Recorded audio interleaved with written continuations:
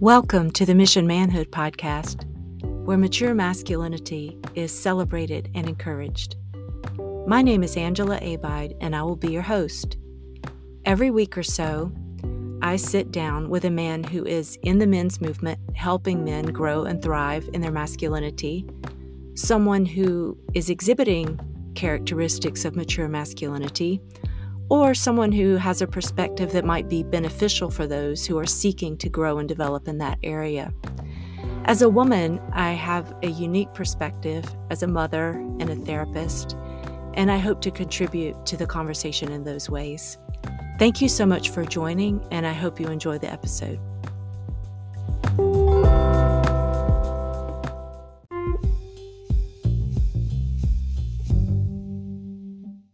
Hey, I'm glad you're here. A few months ago, I was attending a community event and I met a young man and told him about this podcast. And he asked me before we went our separate ways, what do you think the biggest problem with masculinity is? And that question caught me off guard. And even though I've done a lot of thinking about this in relation to masculine and feminine relationships, I didn't really have an answer for him at that time and probably mumbled something about culture or society. But in my bio on Instagram, I say I help men understand the divine dance of the masculine and feminine so they can heal, grow, and lead. And when I really think about that, the divine dance, the culmination or the peak of that expression is sex. And when I spend time thinking about that, it makes me realize that one of the biggest problems in the masculine and feminine dance is our attitude towards sex and how we relate to others in that way. And in my practice, I see that there are a lot of frustrated younger men and a lot of frustrated husbands. Younger men sometimes find it difficult to find a partner to have sex with, and men in relationships or in marriage sometimes have a hard time engaging their partner in sexual activity or sexual expression. So when I break that down a little bit, what I'm finding is more and more evidence that pornography is a culprit. And just recently, I did a post that said, porn is pervasive, it's predatory, and it's parasitic.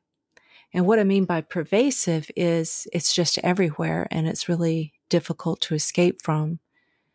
What I mean by predatory is even if you're trying to avoid it, even if you're trying to get away from it, even if you're trying to set up firewalls or boundaries in your life, there's something on the other side trying just as hard to break through those. The last thing is it's parasitic and it gets inside of you and it alters your brain chemistry. It becomes an addiction that your body is telling you, your body and mind is believing that it needs more in order to be okay. And the industry itself, just like a true parasite, is oblivious to the health and well-being of the host. And this leads me to the question of why. Why is it so important? Why is it so important to have so many people captured? What I've come to understand in most areas that I can drive myself crazy trying to figure out the why. And right now, there seems to be so many things to wonder about, to be labeled a conspiracy theorist over. But what I will say is, just like I say with the other things, money is enough. If it is true that money is the root of all evil, then whoever's making money off of this doesn't care about your health and well-being. Because porn is so accessible and so accepted, it's really hard to even realize that there may be a problem with it. When I was a kid growing up in the South, casseroles and fried foods and chips, Pop-Tarts, cereal, that was the standard diet. And so when I became an adult, I didn't see a whole lot of reason to change that. As long as I controlled the amount of food I was eating, I didn't seem to have a weight problem. I think we're conditioned to believe that that's the sort of gold standard. If you're able to fit in your clothes, then what you're eating is probably not a problem. Although I knew that there were people out there talking about sugar and carbs and empty calories, there was a part of me that really didn't even want to know it, because I liked the food that I ate and also because it was just super convenient. I didn't want to know because it would be an inconvenience, and because I would have to give up something, I'd have to make a sacrifice.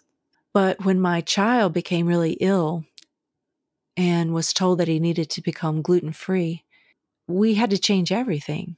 Just to be in solidarity with him, I decided that in his presence, I would be gluten-free.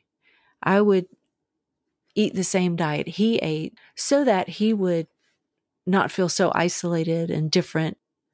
But my idea was that when I was out on my own, or if I was having lunch with a friend and he wasn't around, I could have a sandwich or pasta or whatever other foods that I was used to eating.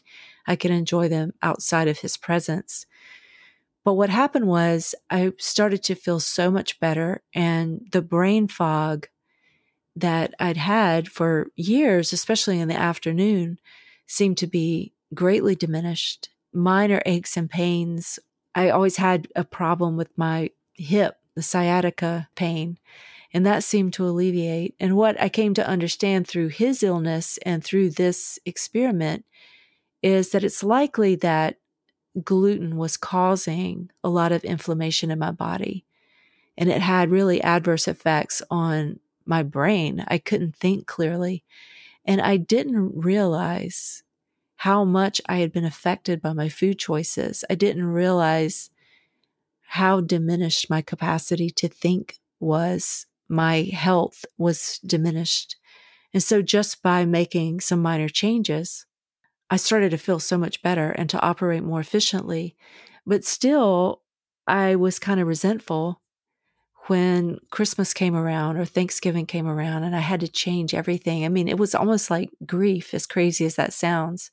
I was sad that I couldn't make those old recipes. And when I would try to make substitutions, it wouldn't taste right. So I just eliminated some of those foods and picked new foods. But what I can tell you now is, to me, the sacrifice is worth it because I feel so much better and I operate at such a higher level. For almost 2 weeks, I've been in Georgia and I haven't been as diligent on my diet, and I've slipped up a lot, and I've eaten some fried foods, and I've eaten a piece of pizza or had the slice of cake and have just gotten really sloppy. And the other day, I just realized I just hit a wall, and I'm much more emotional than I usually am, and I don't feel well, and I'm dragging, and I notice in the middle of a conversation, I'll lose my train of thought, and I'm foggy, and I can't remember. So I know it has a definite adverse effect on me. And the reason I'm telling you all this about food is because I don't have a problem with pornography. The reason that food seems like a comparison to me is because all of my life I've been told that the way I was eating was fine. It was okay. It was good. And if I followed the recommendations of the government, I was doing okay, eating all the carbs. And, I was under the programming that sugary cereal was part of a healthy diet. So now every time I go to the grocery store, the first things that I'm confronted with are all those terrible additive, empty calorie, saturated fat, seed oil foods that cause me so much problems. I'm surrounded by that. To be healthy and to maintain my health as it pertains to food, I really have to go to the perimeter. And even then, I have to be very diligent and make a lot of sacrifices so that I can enjoy good health. And I believe that's the same with pornography. We live in a world where it's so accessible. It's everywhere. It's everywhere you look. Everything is sexualized. And it's so normalized. Everyone you know probably uses porn to some degree. And it's not looked down on as something bad or wrong anymore, except in certain religious circles. And even then, because it's so accessible, it wouldn't surprise me to find out that a lot of people that even stand on their moral soapbox are secretly engaging in pornography. It's just too easy and it's too delicious, just like the chips and just like the candy is too delicious to resist. The thing that it boils down to really for me is I have to decide with food that I don't want to be a zombie. I don't want to be someone who can't enjoy life fully because of the fuel that I'm putting into my body. And when I look at the dance between the masculine and feminine, pornography is a huge factor. I think it diminishes the ability and the capacity for real men to have a relationship with real women. Men are captured. You've been captured, and it's like the sailors on the ships, and they would pass by the sirens on the rocks. They couldn't resist the beautiful songs of the sirens, and so they would steer the ship over, and their ship would be destroyed by the rocks, and they would die. I believe that porn is the same. It's hard to resist the visual stimulation. It's hard to resist that, and it's so prevalent. And in the last couple of episodes of the Mission Manhood podcast, one was episode 38 with Jonathan Corey. I got into a little bit about how when my kids were young, I realized that I lost the battle. I realized that the predators coming through the firewall were stronger and smarter. I realized that my kids are smarter than me when it comes to electronics.